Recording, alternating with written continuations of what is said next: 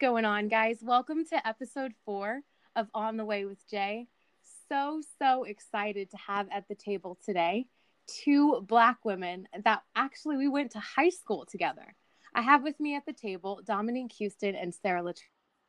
Hey, I'm Hey excited to everyone. be here. My name is Sara Luttrell. And how me and Jordan met was we went to high school together, and probably a very interesting point in our lives because that was like adolescence and points where we're like trying to define ourselves. So we have an interesting, I think, journey point to this moment. Shows how God works all things together. Yeah. So I am super excited to just be able to talk to like friends. When we had different experiences of like life and walks of life, it's like we related so much as Black women in different ways. So I'm excited to see where this conversation goes. Yeah, same. This is Dominique, and we all met in high school. Very, young and spry, and I guess different thoughts about what life was going to look like. And so I'm excited that the Lord saw fit for us to come back during this time to have this conversation. I think it's super important and just a portal into real life and real tension between the things that are hard and the things that are holy. So I'm excited about it. I am too. So we framed this conversation with the language leading with truth, unlocking new perspectives. And so this is going to be part 1 of a conversation because we really are going to get into it. So this part 1, we've given the word awakening. So let's talk about a little bit why we assign that language to this conversation and why leading with truth matters in navigating spaces right now as Black women. As Black women, although we have a hard history, the things that we have gone through and some of our experiences have, been very difficult, even from our, high school experience together. At the time, I don't think people understand how minimalized it was. And as Black women, we have to just keep continuing because sometimes the stereotype of being angry, even if it's righteous, right? And all these, harsh kind of narratives we sometimes get, we have to suppress our feelings and learn how to, navigate these hard feelings young. And now today to see, possibilities that I don't even think 20 years ago I even thought about, like a Black woman VP of the United States. Come on. No way. I would have told you that's crazy. So, it's a very important time to learn together how to lead with truth. And it's okay to have certain conversations, but being open to learn, Yeah. Yeah, that's really good. And I think one of the things you said too, that it emotionally and mentally and physically and spiritually takes a lot out of a Black woman to walk through this life and to walk through this world and to not be discouraged all the time. Right. And Right. so it is a real testament to our resilience and our endurance to keep going, because like you said, we've had to learn how to do that from a very young age. And I'm not sure that every, cultural background has that same, those same obstacles or those same things that keep getting thrown at them or narratives thrown at them. Right. And so being that we have that, we have to learn how to navigate, and we start that navigation process very, very young. And so, yeah, the opportunity that we have now to step into some of these spaces and to enter into these rooms and sit at these tables is not something that we take lightly, nor is it something that, though we may disagree, we won't celebrate, because there was a period of time when we were barred entry from those spaces. And so I think it's super important for us to know that, and for us to celebrate just how much we've overcome and just all that it takes for a Black woman to show up. It takes a lot for her to be her authentic self in these spaces. And so I'm excited just about this opportunity to bring our full selves to this conversation so that we can try to break that down a bit. Absolutely. Yes. I think when you said, Dominique, you said bringing our full selves to the table, I think that's what we're talking about when we're talking about leading with truth. Mm-hmm. Leading with the identity that we know and moving forward is why we really wanted to give that language, is that in bringing our full selves, and not that we're leaving the past behind, but we're taking the realities, the truth, the impact, what we've internalized, and we're going to allow that to propel us forward. Mm-hmm. Mm-hmm. It is really what we're going for here. And so part one of this conversation is titled Awakening. Let's dive into moments for both of you, and I'll share as well, of awakening to your brokenness and spiritual warfare and what that looks like, cultivating self-awareness, like in your lane as Black women. There are a lot of common ties in our stories, but also like they said, it's been different as well. Absolutely. So I think with me, early on, something that was just difficult for me, and I think all women can relate, is just a certain beauty standard, and learning how to develop self-esteem is just really important in hindsight, as I'm now going to be 27, seeing how me getting my self-esteem and validation from the world led me to be in relationships in places that kept me far away from God, to the point of losing myself. What is my purpose? I don't know. What really makes me happy? I don't know. What am I living for? I don't know. And, so much of that came from, instead of running to God for a self-esteem, I was seeking validation from the world. And so seeing what that cost in hindsight and how much, it wasn't worth it. And as Black women, it's difficult. Our beauty standards, on top of the fact that, like, we're Black women, we get looked at in the world a certain way, right? And no matter how educated we can be sometimes, or as well spoken, all of us went to a private Christian school that didn't omit me from getting called racist names, that didn't omit those experiences from happening to me. So no matter how well behaved, it had nothing to do with my behavior. It's what I look like. As Black women, we've had to not only navigate those harsh realities of being young and automatically being told, hey, you're different, especially in our space, in white spaces. Me and Dominique could never run away from the fact of, like, at some point you were going to know you were Black. You could have the white best friend in the world and go over to, but at some point somebody was going to, like, hey, you Black girl, like, understand, like, it's still different. So all in all, I'm grateful that God does work, everything for the good of those that love him and are called according to his purpose, because my life wouldn't be here. But I think that when you look back at some of the decisions that I see that I made because I didn't put my self-esteem in him, and I guess at times I didn't necessarily know what that would look like, right? Like, I knew reading the Bible, right? And certain things I thought that were cliche.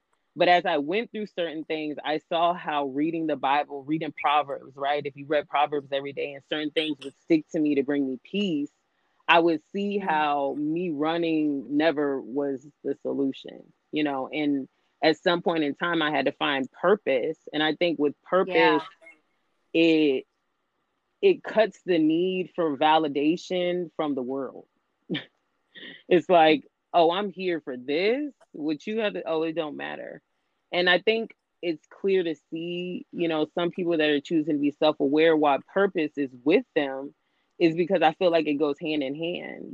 They're looking at things in their life to, work on that, where they weren't self-aware, and what that cost them, and how to lead themselves to this awareness.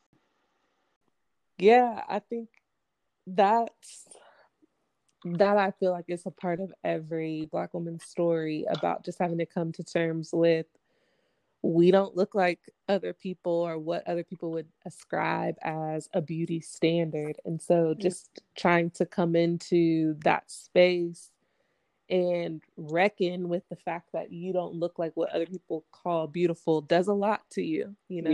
Yeah. And so I definitely relate on that front as well. I think that the biggest thing that happened for me, though, happened in the context of relationships. And I learned that I can be a very selfish, sarcastic, witty, caring less about other people's feelings or caring less about how to lead people to truth. I just was like blunt force trauma. Right. And I learned how that could be very detrimental to a communal goal of, you know, building others up or just being in community, period.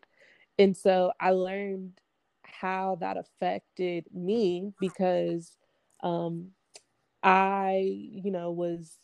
thought I was a person who forgave, but when you when you come to terms with the way that you are making other people feel is more important than what you thought you were saying. Right. Things just start to change in your mind mentally because I could see the hurt and the disappointment and the embarrassment that my words were placing on people. And I just started to realize, like, I don't want to live life like that. I don't want people to come into contact with me and feel a certain type of way other than, you know, that I support you, that I love you, and that I want to see you win.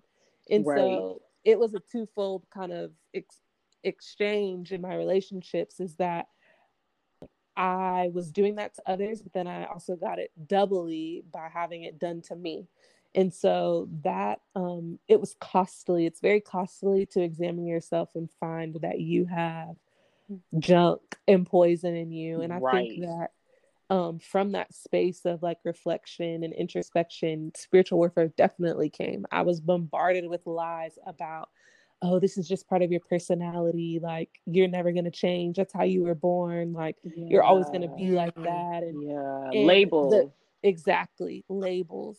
And the harsh truth about that is that that is not a part of your personality. You're just mean. That's not a part of your personality. You're just rude. Wow. You That's know? real. And so those That's are real. certain things. Right. Those are certain things that I had to come to reckon with. And I believe, kind of like what you said, Sarah, about like purpose, the Lord was dealing with me as far as communication is concerned, because I really feel like that is a part of what I'm supposed to be doing. I'll be honest, and I don't know like what that looks like. Jordan asked me to be on her podcast. I think that's one way. Step there one. we go. Come on. Step one, practice. But I need to know, you know, the effects of my words. I need to know, because the word says that, you know, out of the heart, the mouth speaks. And so what was going on in my heart that was causing me to say harsh or combative things? And as a Black woman, that can easily be misinterpreted every time. Like there's a very, very thin line as a Black person, as a Black woman, what is misconstrued as passion versus anger. And so dealing with that and having to like reckon with it, that there, for me at least, I don't believe this is for all Black women, and I don't think that we are not a monolith. For me, I knew that I could tone down my words. And it wasn't because I was angry, and it wasn't because I was just this or that. It was really because I was hurting, and my default mechanism is wit. My default mechanism is sarcasm. And so the devil tried to use that to pervert, like you said, those labels, and cause me to sit in that and forever believe that that was who I was, and that's all I could be. And so that definitely led me to, you know, hey, Lord, that's not who I am, right? Right. You didn't make me that way, right? Come on. And so it just a deeper reflection and a deeper leaning on the Father, because I knew that's not how he wanted me to come across either. You know, my life was supposed to imitate Jesus, and Jesus told the truth, but he didn't leave people feeling embarrassed or disappointed. His words were always comforting. His words were always uplifting, even in the truth. Yeah. And so I knew that I needed to change that. And that's kind of what self-awareness brought me. Right. Wow. Yeah. For me, where to begin?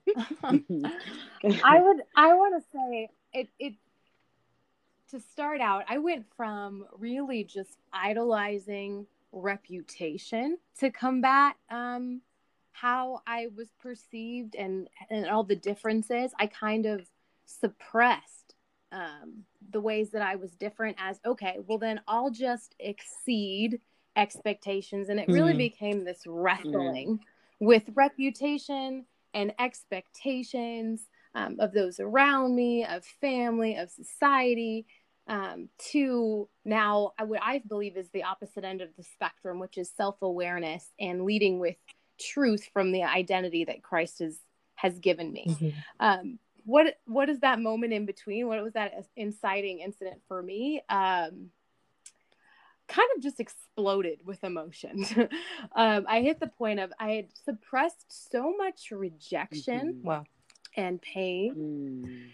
And I was at the moment too, Sarah. I asked myself that same question: what is my purpose? I have no freaking idea.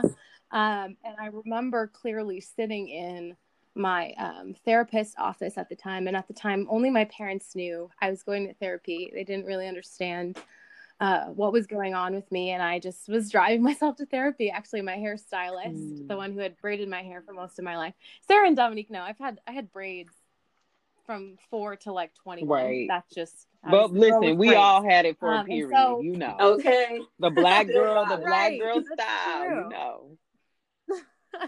So true. So as a Black woman, you have a close relationship with your hairstylist, particularly because mine used to braid my hair from 4 to 21. So she knew me well, and she referred me to a therapist. And so I was going to him, and on the second session, he just said, until you know what you want and not what you think other people want from you, you're not going to be happy. Okay.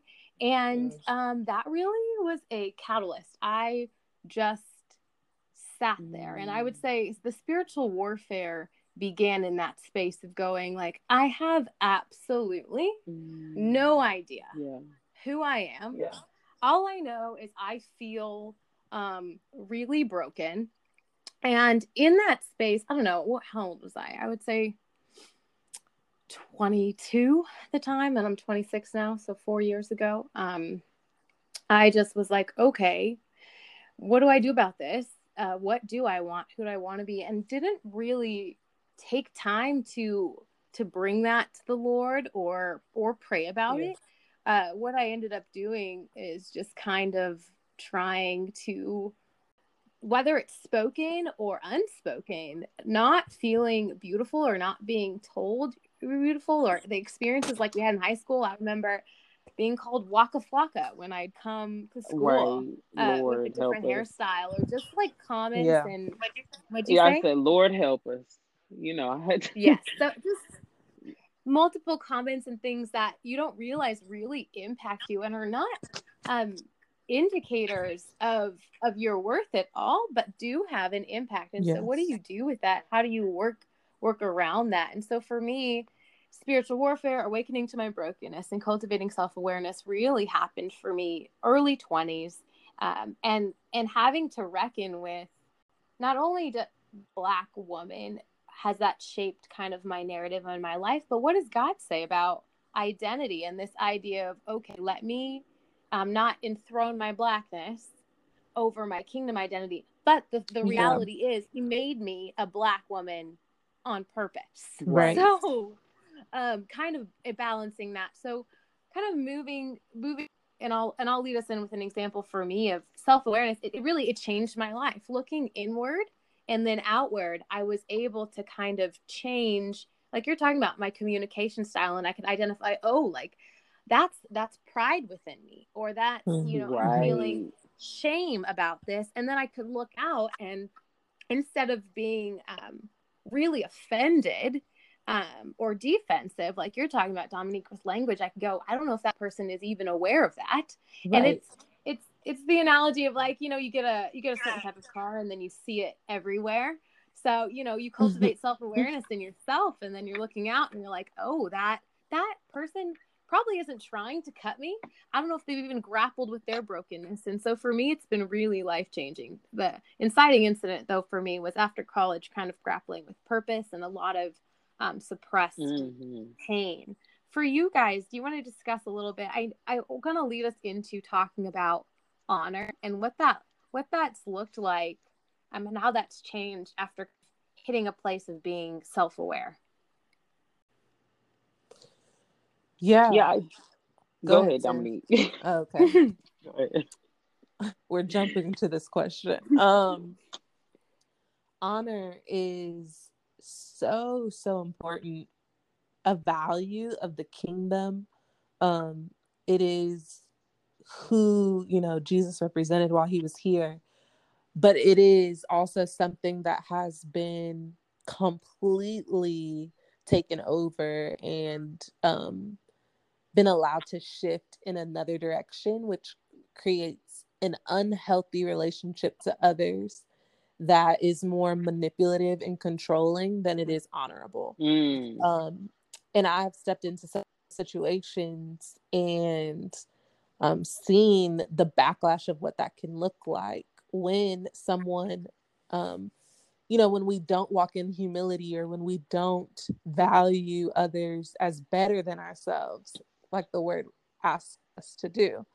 And so it can create unhealthy balances in relationships, and just lead us down to a path that isn't good mentally and just where we are. And so I think that happened to me in the church, and my example is just one where, my ideas or my thoughts or my opinions weren't necessarily viewed in that way, but they were viewed as against or taken to, like you said, Jordan, weaponize and demean. And so it was honor within. Honor is such a crucial topic and a crucial turning point, but it definitely can be misused. And Absolutely. so it's a very, very tightrope situation. Go ahead. Right. I'm sorry to cut you off. I wanted to say, so kind of like this idea of when you're not submitting to someone in the way that they see honor should be, and how they how those words kind of get mixed together in some spaces of like, well, you know what honor is? It's just submitting. Yes. And it's my authority over your authority. And I know there's authority. Authority is a biblical concept and structure, but there's something to be said about the fact that we are all broken people. And so me honoring you does not necessarily mean I'm enthroning you. Right. And that's an important distinction, I think, in church culture and in family culture. I don't mean to kind of take the mic for too long, Dominique, but I did want to bring up just an example. In my life, family and honor is a huge thing. It's a huge thing in my family, in our culture, in our dynamic is, the grown-ups. And this is Black culture too. I don't want to make absolute statements here, but let's be real. It's like this is grown-up stuff. Like the grown-ups say one thing, and it's because I said so. That's just right. Or children should be seen and not heard. Yeah. And something I really believe is like a mantle for our generation is that we have this new capacity to address that honoring somebody's humanity, your child's emotions, does not mean that you are placing them as head of household. And what does that look like in making space for how people feel? But just talking about honor specifically, for me, I really had to look at, oh, I have maybe enthroned my parents' expectations with God's expectations. I was like, those are basically synonymous, or what relatives think of me, or what teachers or schools or employers think of me. And like, that's how I'm going to honor my family legacy. That's how I'm going to honor tradition. Is I'm going to make people proud. And that there's nothing wrong with wanting your family or people who care about you, your community, to be proud of you. But there is a clear distinction where now, if you're living to people please, right? That's not honor. That actually can be really, really harmful. And there's an unlearning there of you hit a certain point in life where if you're not doing this because you are called to it, when the storm comes, it's really hard to stand. Right. Shedding performance for me, and kind of watching the idol of reputation fall down, was a huge part of aligning with my God-given identity and my calling, and being like, okay, I want to be a good steward, but ultimately I am made for God, by God, and that needs to lead in what I'm looking at as honor, and what I'm looking at as legacy, right, in Black culture, because those are important things, and they're not bad, but we need to define them in truth. And I think that's what we're trying to do, about honor. Go ahead. And I think that with honor, sometimes I think we've used that as a coping mechanism for pain. And like, therapy is very new to our community, and instead of really talking through some things and really seeing like what makes my child happy, or what, we use our pain of our past to define our children's future. And as a community, I know that we're pushing for healing, because we see what that's cost us, like the brokenness within our families, this being seen and not heard, and you can't have legitimate feelings because you're a child, as if you're not human, too. And so we did have to deal with certain, realities of defining what honor meant in the eyes of God versus just the eyes of man, and making sure that we are honoring God more than like our parents' expectations, because again, you'll live a life forever feeling unfulfilled. And I think people look at honoring God like, oh my gosh, like I'm walking around and just it's like, no, you ask God for a specific purpose. What will make me feel not only like fulfilled in this life, but fulfilled because I feel alive in you. Like, I see why I was made. Right. People feel like that. That's a real feeling. Just FYI, and I think some people, it's so sad, unfortunately, because religion is taught in so many ways, right? Christianity is taught by so many different types of humans that people miss the mark of genuine love and just not imposing their realities on people. And so learning to define honor in the way of like, when we have kids, teaching them it's what God says, even if it's beyond my word, even if I can't see it, it's your life. So teaching them to hear God's voice, because our, parents ain't always going to be there to guide, and being able to like shatter some of that, generational, our lack of being able to talk to each other, really. We're just now as a community learning to talk to each other. Yeah. And I think what you guys are saying too carries over into our relationships in the church, because we easily take on titles such as spiritual father and mother, or people that we have as, our spiritual father, or an extra father, or people who help guide us. And those relationships can also lead to a lot of hurt. And like you said, there are people,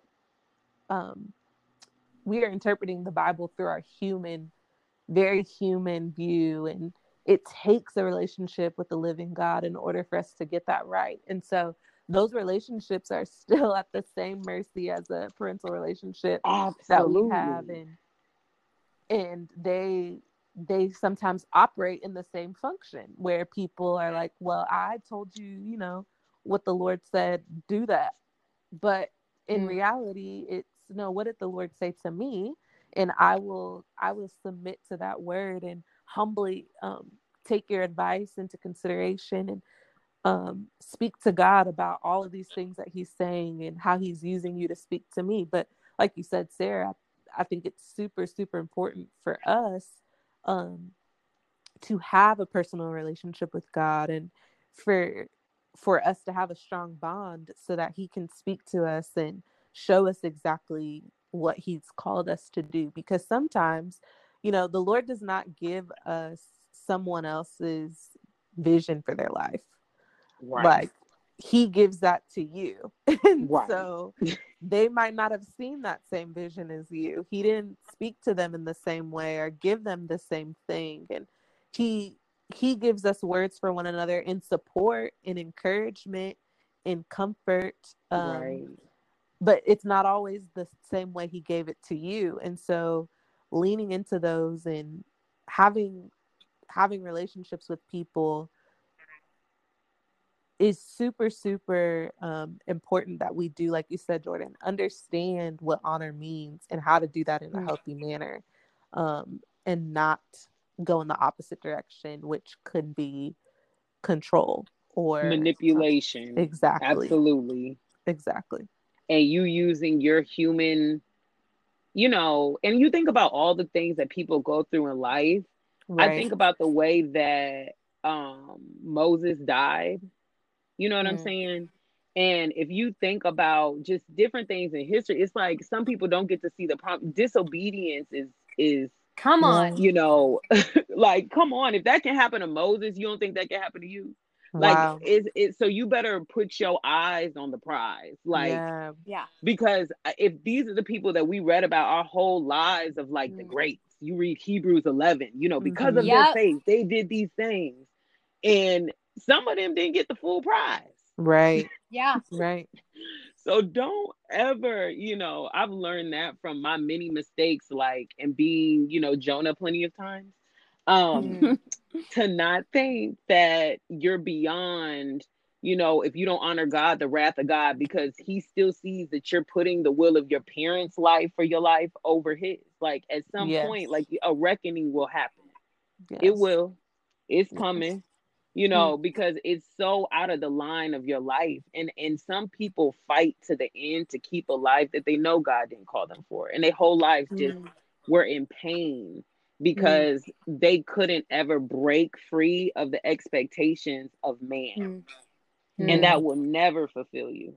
It will be an endless well straight to the pits of your soul. If you decide to let these human error, we feel good one day, the next we sad, all these, we can't be stable, worth nothing. Only God is. That's it. Yeah. That's as good, that's as stable as it's gonna get. So if you know, and I think finding self-esteem is a constant process, right? And not even self-esteem, defining your honor in God, you know, it's a lifelong process. But you have to be conscious, because you see what happened to Moses when he wasn't. You know, it's hard. It's hard. It's hard to put the will. It's hard. It's nobody's saying it's not hard, but it'll cost you a life of, you know, I hear so many stories of people, and I've been there before, really being suicidal, you know, and being in a state of just purposelessness. You know, that is, and I see it now, understanding on the other side, that's what it'll lead you to. What it costs your soul to not be who he called you to be will kill you in the end. And that's Satan's biggest goal. I mean, if he's coming to steal, kill, and destroy, you best believe he's trying to get you away from your purpose. That's the first that's the first thing he gonna go for. He wants you gone. So he wants you to be in spaces where not only you think you're just by yourself, he wants you honoring man and secretly disguising it as honor people, because in our code we gotta honor certain people more than God. But God called you to be an artist. Right. God called you to be an artist. Meanwhile, just because, and I'm not telling people that you're supposed to be a doctor, right? But I'm saying you have to really run your life, right? Just because your parents say you have to be a doctor, don't mean that. And so some learning to navigate those feelings of like, I have to little by little get my heart closer to what does God say about me versus the world changes your life. And honor is not a negative thing when it is in perspective to God. When you start doing it with man, you may get some hiccups because man could be lying. We don't know the truth always. Right. Yeah. That is so God good. is the only person that does not lie. Mm-hmm. Come on. So true. I think something that happens so common, is that our preferences become principle. Yes. And if we are not leading from a place of truth, if we don't know truth, we don't know our purpose, then okay, this person's principle, okay, this must be truth. And we're taking that as our reality, as our calling, as our purpose. Yes. And that's why leading with truth, your true identity, the one who made you, who gave you life, who sustains your life, your breath. It's so, so important.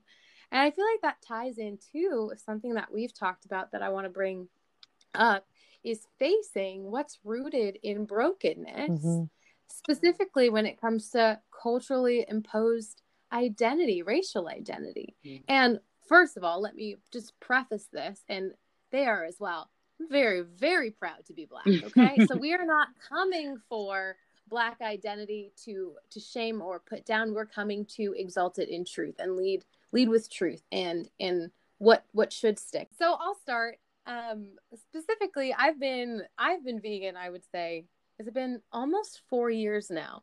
And in America, soul food is a big deal. Now, I'm not putting down soul food, but I'm saying soul food has its origins in scraps, in the lesser quality or less in nutrition foods for a reason. And so a lot of times I think in America too, we're grasping as Black people for whatever semblance of culture we can get because of all that we've lost, or all that's been stolen from us. But it also has roots in brokenness that are actually not just historically being rooted in brokenness, but health-wise down the road can impact us in drastic ways that harm our health. So that's just one example. But I think another thing as well that I thought was fascinating in previous conversation, maybe you can share a bit about it, Dominique, is the title of First Lady in the church. I found this to be fascinating. Can you explain that story? Yeah.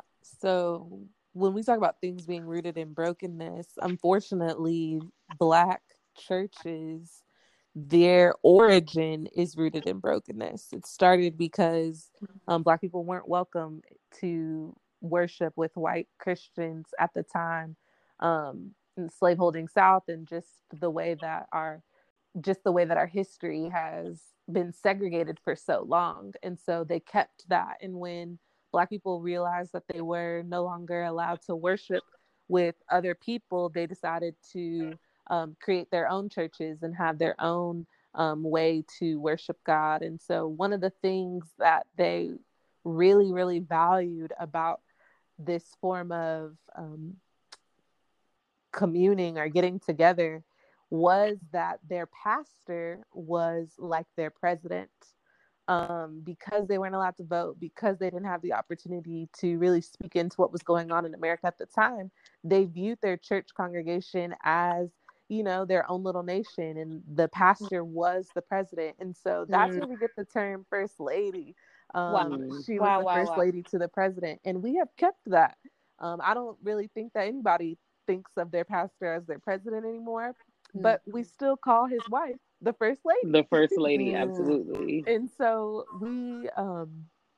when we, those things have been been birthed out of brokenness. And sometimes with that title, it leads to, an exaltation of things that shouldn't be, and just placing our value and our highest form of opinion on, like we said, broken people. And Absolutely. we didn't know that it was birthed in brokenness when we started doing it. We kind of just went along with tradition. And so that is still, intact to this day. Right. Yeah.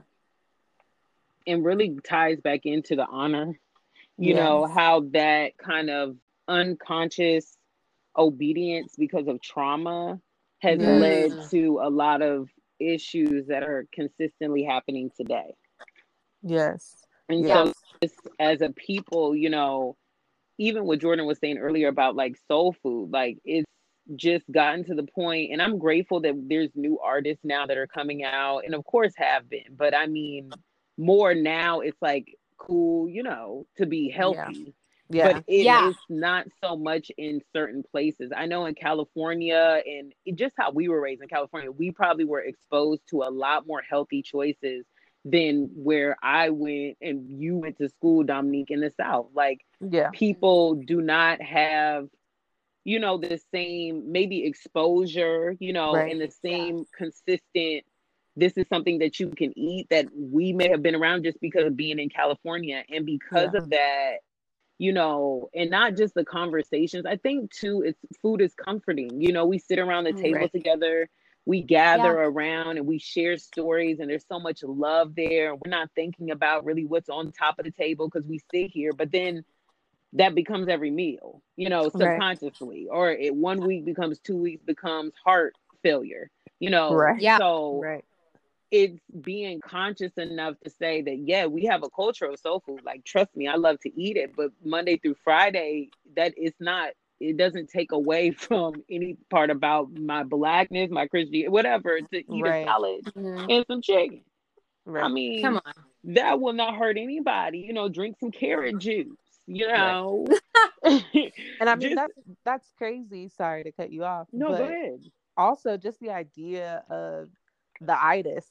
We have Right. cultural slang and terminology that speaks to what happens after you eat quote unquote home cooked meal. And we are never thinking home cooked meals are, uh, in casserole. It's always fried chicken, greens, yams, cornbread, red beans and Right. rice, like whatever. Right. And so the itis came out of that. And that's also something that has informed, it's been entrenched in brokenness that we don't necessarily, like this conversation is pointing to, lead in truth. Like, that is not necessarily the way that we are supposed to be living, but it is now Absolutely a not. tradition. It's now a cultural phenomenon because we speak about it all the time. Like, everybody Right. knows what the itis is, but we're not really paying attention to why are we having the itis? Like, why don't other cultures have the itis? Like, it's fun and Right. games until, like you said, heart disease. You knock out, Diabetes. you die. Yes, you die earlier because your body isn't being fed the right things. Absolutely. I feel like culturally we've been told that the foods that are healthier are expensive, but we really don't sit with the fact that we don't like to eat healthy. Yeah. So at some point, when we talk about self-awareness, being self-aware means including looking at that as gluttony, which is a sin. And if your body is truly a temple, at some point, it's okay. Like, everybody falls short. It's no bashing. I've been there. So Yeah, I love I, me some soul food. right. Okay. And I'm going to eat it. Okay. But it's Yeah. not going to be all the time, and Right. it's okay that my lifestyle is not going to reflect. I want what I eat to reflect on the inside too. Like, I need that to be healthy, and of course you can Yeah. eat bad sometimes, but I think that it's just like we said, we have so much history. Things are tied to history. When things are tied to history and bonding, it's hard to break. Yes. It's very hard to break. And I even look with my mom. My mom had experienced some things, with her health, and trying to help her navigate breaking some of those generational curses. Like, you don't need potato chips eating it at 10 o'clock at night, but it's comforting, and this is what we eat, and I like this, and I'll make this food late and eat that. But being self-aware enough to know that that doesn't have to define our culture, an Yeah. experience. We can be defined as a healthy people, and Right. still have soul food, and still not be in the leading cause of heart diabetes and heart failure. Right. That's how we die. So um when you're able to face harsh realities, it doesn't break you. It makes you Come on. better. And Yeah. more Yeah. conversations have to be had about facing your brokenness, because when Come you do on. that, it's so much encouragement that God has for you. Because if you feel that Come you lower, on. He just gonna keep like, come on, they labeled you as this. Let's prove them wrong, girl. Like, keep Yes. going. Yeah. They told you, I'm gonna show them everything that they said Mm-hmm. about you. You don't have to be held to that if you keep your eye on me. And so, Yeah. breaking, just stereotypes, breaking the Yeah. narratives that have been generationally on you is so important to do. And with keeping your eyes on God, He makes that happen. Yes. Absolutely. I think we've been talking about finding purpose. I think too, in finding that purpose, you're aware of where do I actually find true comfort?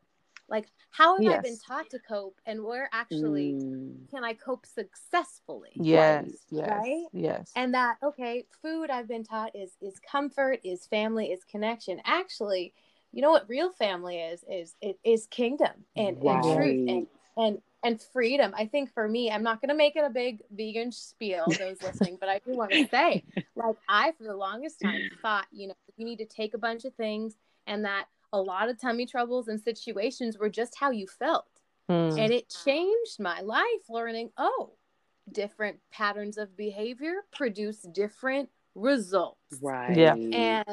And I think in making that like a metaphor for us, and talking about, okay, like, as a person, I am a Black woman, but I'm also a person. How can I align with my identity, with my purpose, and healthily cope with the fact that I am broken? Right. um, and I think that's what we're trying to say in navigating um, culturally imposed racial identity, is that we're not shaming, we're not tearing down, but it is rooted in brokenness in a lot of spaces. How can we face it in truth for the sake of healing and health and restoration and redemption, like you're talking Yeah. about, Sarah, like a level up, like we Yes. can level up. What's next level soul food in a healthy way that brings Right. life, that brings Right. vibrancy? What's next level?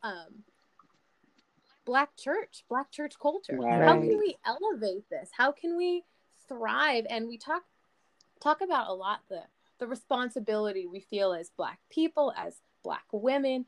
Oh yeah, we're responsible to bring light, which comes by shedding light on the truth. Right. Right. And I think that's a powerful point, that it's for the sake of the betterment, for the good. I want Absolutely. to talk and shift us to some practical language. What are some practical ways that you guys have been navigating, from self-awareness to navigating community and honor? We've talked a lot about it, but let's give the people listening just some practical ways that you're navigating this awakening as Black women. Um, Yeah. I can I say, go go ahead. ahead. Great. Me. Twins. Go ahead. I can say that a big thing, or big release for me, has been to write. I have successfully started to journal for a couple of years now. Yes. And I truly believe that being able to look back on some of the seasons that I was in, and just the way that, I was thinking through, processing through things, has Mm. definitely helped ease the burden in the future. So I Mm. would just be a big advocate for writing. It has allowed me to, get things out that I would usually keep. And one of the things, and we're talking about the body, but one of the things that I've also learned is that we carry our emotions, and we carry our brokenness and our trauma within our bodies. Mm. And so our Mm, bodies feel those things before we can even begin to articulate them to other people. Mm. And so being in tune, and I was like, people are in tune with their body. What the heck does that mean? But I'm right. learning that there's this sort of like tightness that arises in my Mm. chest when Mm, I am anxious, or when I am Mm. stressed, or deeply troubled by something. There's a tightness that happens in my chest. Or I'm Mm. learning that my stomach starts to do backflips when I am so nervous about perception and what people are going to think of what I'm gonna say, or when I just really feel like the Lord has me, like wants me to move out in this one area, my stomach will start turning. And people have these, you know, different things that arise in their body, but through journaling and through getting that out, I've been able to release that. And I've learned too that we feel anger within our bodies too. And some people, you know, they just need to let out a shout so that they don't throw up on somebody with their words. And so you have to get those things out. And I think that is so crucial to mental health. And I think that is so crucial, you know, being able to navigate that space, because you want to give your thoughts a safe space, but you also don't want to continue to carry it. One thing that I've learned is that we are still carrying the traumas and the pain, the joy, the resilience, everything from our grandparents. I think it's crazy, but right now we are carrying our grandchildren within our womb, because the seeds that are within us are also backdated, basically. They will experience what I've experienced within our bodies. And so when we talk about generational curses, as far as, you know, health and things like that, it's because, you know, our health was tied into our grandmother, or our health was, her health was tied into her grandmother. And my grandchildren's health is tied into how I live currently. And so one of those ways is for me to just that's be deep. I know. Can we Hold let on. that breathe for a Right. second? I need a second. Woo! Just a second. Oh my gosh. I'm like thinking I need about a second. my womb Right. and I said, oh, Lord. Oh my gosh. Go ahead. Wow. I'm ready. Yeah. And so when we think about that, just think about that in terms of being a Black woman, and think about just what your grandmother was dealing with at her age. Oh my God. In her time. Like, we're talking about living through civil rights. We're talking about living through slavery. We're talking about living through segregation, depending on, you know, where your family line is. But there are certain generational traumas, and we're talking about right now that our grandchildren will live through the pandemic. I have to take care of my body. Absolutely. I have to know what my body is saying to me. And one of the ways that I do that is by journaling. And so that has helped me release a lot, and that's helped me not store that within me, so that I can be better for future generations. Absolutely. Wow. I love that. I mean, if nobody's inspired to journal after that, I mean, honestly, that was a promo. Okay. I'm about to journal tonight. Not a promo. Right now. I'm about to journal now. I gotta go. That's hilarious. I too am a huge advocate for journaling, for writing things down. I think what has helped me the most is being really humble and really honest with myself. I'm not saying go out and, you know, and be vulnerable and raw in unsafe spaces, but I'm saying even just by yourself or with one person that you know you can really trust with the full breadth of your humanity, to sit and just be like, how do I feel? And if I'm and really ask why. Yeah. It is just it's simple, but it's really, really powerful. And you'd be surprised the subconscious belief system and thoughts and emotions that we have going on, that we think we know what we're feeling, but have we made space to really ask ourselves? Right. And not enthrone feelings, but recognize that there is a space between a feeling and a thought and a belief. Right. And so practically for me, that's looked like asking questions, and it has been journaling. It's also been having one or two people that I know that I could call, or it's call now with COVID and stuff like that, but what people that I can just sit with and be honest, and that will listen, and also that have the emotional capacity to do that. That is key. That is key. That's a big deal. Okay. That's a big deal. And then I would say also for me is recognizing that vision is victory. It's something we've talked about, like looking at your brokenness as being powerful, but when you can see, you can change. When you can see, you can heal. When you can see, you can win. Like And that's why leading from a place of truth and with self-awareness and knowing your identity in God, in Christ, is the most practical thing you can do. And then just being honest. Right. I would say those are some practical ways for me. I think for me, when I think about being, I like what you said about being humble and honest. Because what I would say my first would be is being honest in my imperfections and being honest with myself about what's hard about me and talking myself through it and talking to myself in a loving voice that really matters, you know. Yes. I think some people are so unconscious of the way that they talk to themselves, and you spend the most time with you.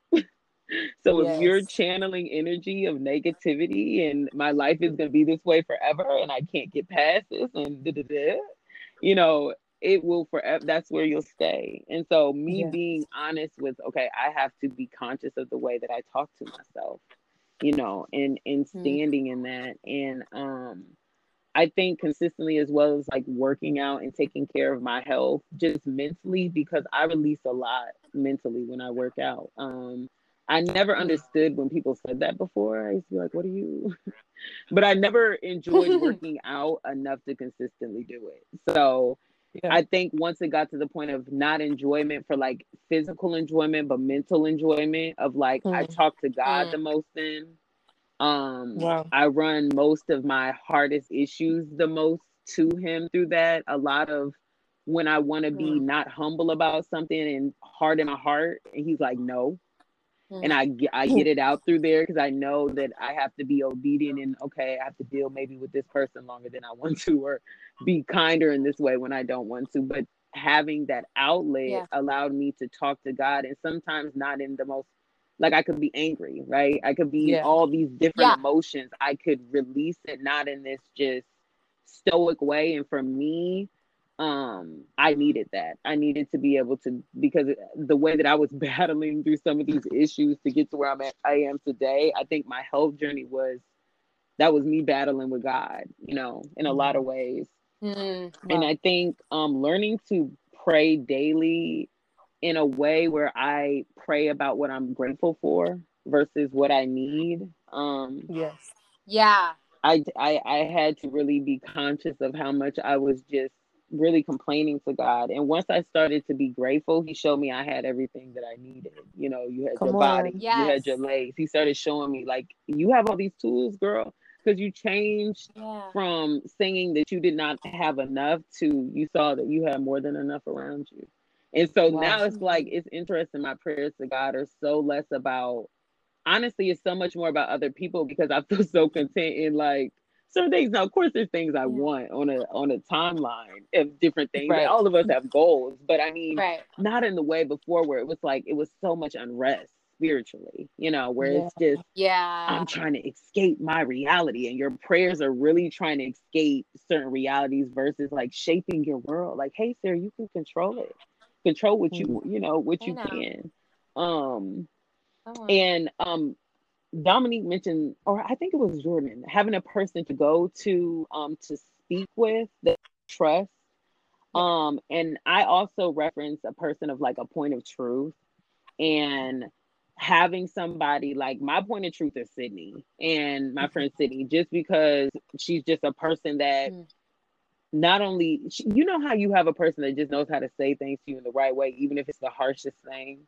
Like, she's that person for me. So God knew I needed some medicine and some help, you know. So he knew along this way I would need a friend that in that way, no, and she'll read me, you know, and I'll for some reason listen. It's like he knew to build that, but it was a Not safe for space. some reason.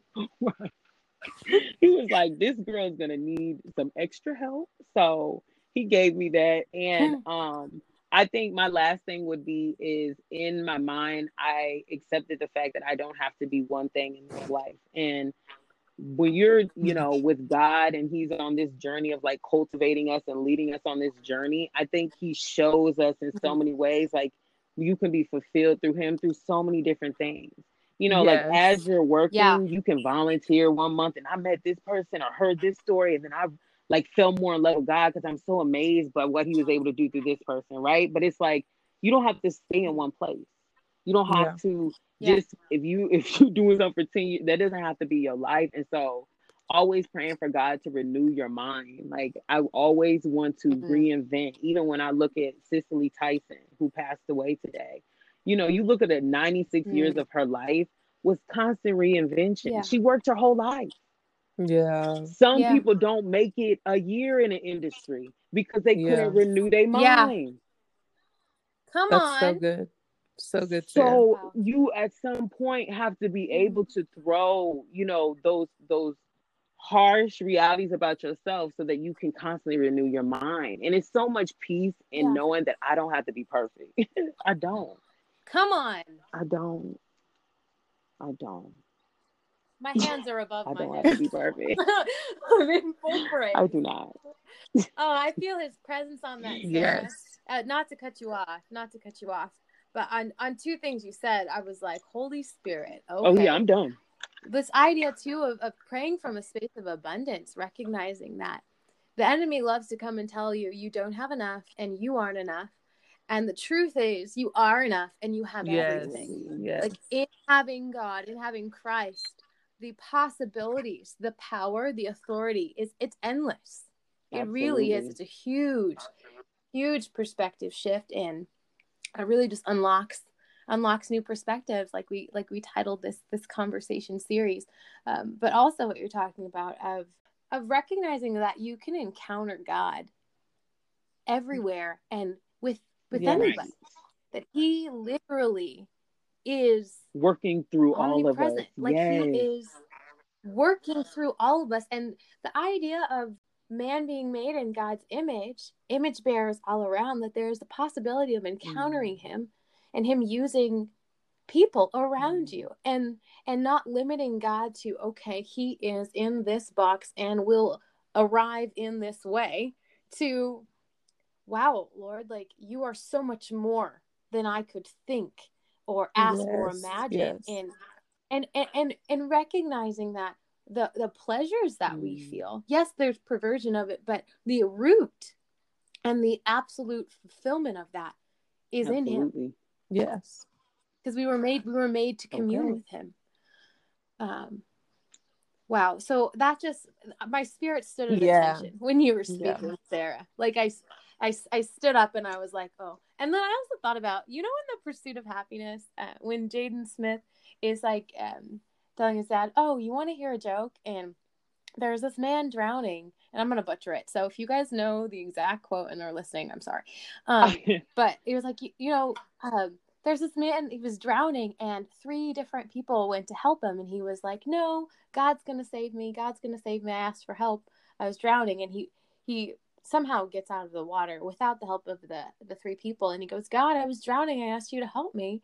Why didn't you come? And he was like, I sang 3 people. You 3 people 3 times. And I was like, I saw that clip recently again on social media, and I was like, wow.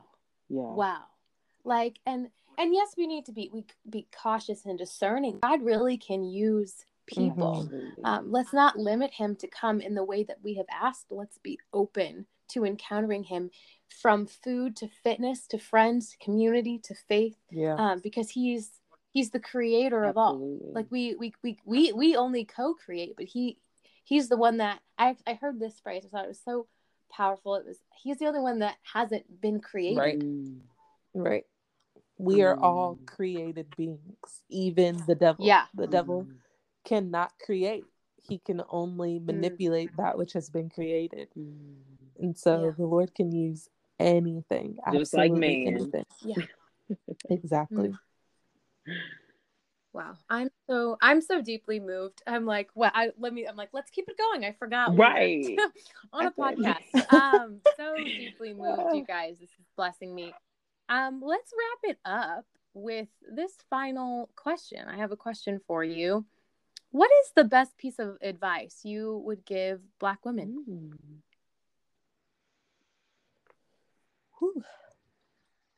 I think when we talked earlier, and you may have already said it. I think when we talked earlier, we just talked about how we had to develop like resiliency earlier. And I would say, don't let that intimidate you. Mm-hmm. Because when you get older and you look back, you'll see why it made you stronger. Mm-hmm. So some things, like when I say like my blackness is my superpower, it's not to denote anybody else. It's to say that despite, I'm going to use this, that despite the perception of others, I'm going to show you why it made me strong. I'm going to Yeah. show you that it could have broke me, but I think in general, if you learn to control your emotions, I think everybody, that's why some, you know, black people that have decided to go against obstacles have become the greatest in what they do. There's a Mm-hmm. reason for that. It's because when you have to early face challenges, if you let that mold you, it can mold you into something great. And to just not give up despite what it feels like, because Right. it can be very difficult. I remember times just feeling so ugly. Like, I'll never be beautiful. Ever. Ever. I mean, being in spaces and people getting called pretty, and you just a friend. Let me tell Yeah. you, if Yeah. 26-year-old Sarah would happen, I would have just held on, okay? But the thing, you know what I'm saying? That You is gotta so hold wild. on. Yeah. You gotta hold on, because everything has to do with the timing. And he's gonna give you Yes. things when you're ready for it, and you gotta trust the process, but you can't give up. You Mm-hmm. can't give up. So you better Mm-hmm. make sure that power source. If and that's why I believe that God says the faith of a mustard seed, because sometimes in your life that is all you will have to give. But you Yeah. better Yeah. make sure, if you don't, that's like when Satan was up there tempting Jesus, you better hold on to that mustard seed, and no matter what, that's the only thing you don't give up. I don't care. Yeah. That's the Yeah. only thing on your life you Yeah. don't give up, because that's the only thing that God will be able to use to take you out of whatever crazy situation you're going to get yourself in. Because humanity comes with, and us being black women, it's going to be so many changes, but that mustard seed will always get you back to reality. It will. Yeah. So keep it tight, and keep it like the book of Eli. You better hold on to it like the book of Eli and Denzel, okay? Nobody is touching my mustard seed, okay? So you better Right. back up. You better go find your mustard seed. But this is mine, and it does great things, okay? Come It does on. great Yes. things. Yes. I'm Wow. crying. That's great. Oh my gosh. That's Yeah, I think on that point too, just knowing that we have to, or that we would like to bring our full selves to the table, realizing it will cost us something, and realizing that the cost is so, like, what we get at the end is so much greater than what we had to give up. Yeah. And so, Yes. just as Sarah said, keep pushing, keep going. And your faith, like my faith, is what sees me through. And knowing who my God is, and knowing that He has shaped and molded me into someone who can handle trial, Come on. who can handle temptation, who can handle obstacles and, slurs that people throw at me, or people constantly shutting the door in my face, or telling me that I'm not worthy or ready to sit at the table. I know that the Lord placed me here, and there's nothing that my God can't do. Nothing. And there's nothing that will Come on. prevent me from getting where He's called me to go. Nothing. And so just, that has kept me on this journey of purpose, and navigating these hard places, and facing my brokenness, is that the thing that I'm doing right now, the goal, like the things that I will get in return, far outweigh what I had to give up now. Okay. Come on. Keep the faith. Yo, I'm near Keep tears, the y'all. faith. Okay. That's just You got to. Wow. Even when it feels I like think for nobody's me, there, keep the faith. Exactly. yeah. I think for me, and it ties in with what both of you have said, because as we know, truth is united. His truth doesn't conflict with other truth. And I'm speaking to Black women, I think culture tells us sometimes that survival mode is the only mode. And I want to testify, I really want to testify and say the shift from survival mode to thriving is facing your brokenness. That even in a season that is pressing, that you can actually be thriving internally, spiritually, and healing if you're willing to look at it with him, with God. I'm talking to people of faith. I don't have any other solution for how to heal as a Black woman outside of God. So if you're listening, looking for something else, there's nothing else in my opinion. But I agree. But looking in conjunction with spirituality and the psychological things, looking and realizing that the spiritual is practical. Jesus was and is the embodiment of spiritual things made practical. And so he understands in fullness that. So going from survival mode is not the only mode for Black women, for Black people. Absolutely. It's not. But it does begin in being willing to face your brokenness, to choose, okay, I want the path of self-awareness. I want the path of, okay, if I live in a broken world, it doesn't mean that I have to remain broken. That's not true. Yes. There's so much freedom. We were made for freedom. Absolutely. And this is just the beginning. I am so appreciative for this conversation. I pray that those that are listening are marked by it the way that I am. Thank you so much for coming to the table, friends. I'm so grateful for how God has brought us back together for this particular time. Timing is powerful. Full circle. Thank you, Jordan. Thank you so much. Being obedient to what the Lord put on your heart to do, and inviting us to do that. So honored to do this with y'all. And I just got filled up, and I hope that is evident to the listeners. But this is super refreshing. And that's what happens when, the Spirit gets into the room and the Lord has his way. And I think it's beautiful to see how he's orchestrating things. Like only ever so often do you get a big glimpse, of like how he orchestrated apart and then back together. And then you go back on your own journeys with what you learn. But it's like, we're co-laborers. That's what Dominique said. So we like on this journey together. I mean, is that what Jordan said? I'm sorry. For her credit, I love it. I thought you said right. it. I thought you said co-laborers in Christ. Oh. Now she don't.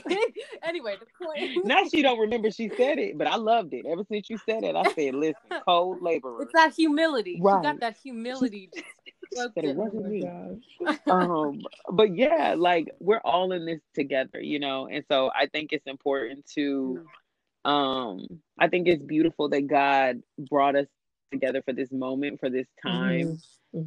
And I'm excited to see. I hope that it just continue, however often, but I would love in a way of every 10 years to be able to dive back in with people in my life like this, because just to see how you've grown, especially when we have as much as we have in common, but different perspectives, because I think because you decided to do this, it will help a lot of people. So thank you for pressing through, the difficult parts of your life to come to this, because this is needed in so many ways for so many Black women, especially during this time that may not have the avenues or the people or the resources, and maybe just a conversation can help start.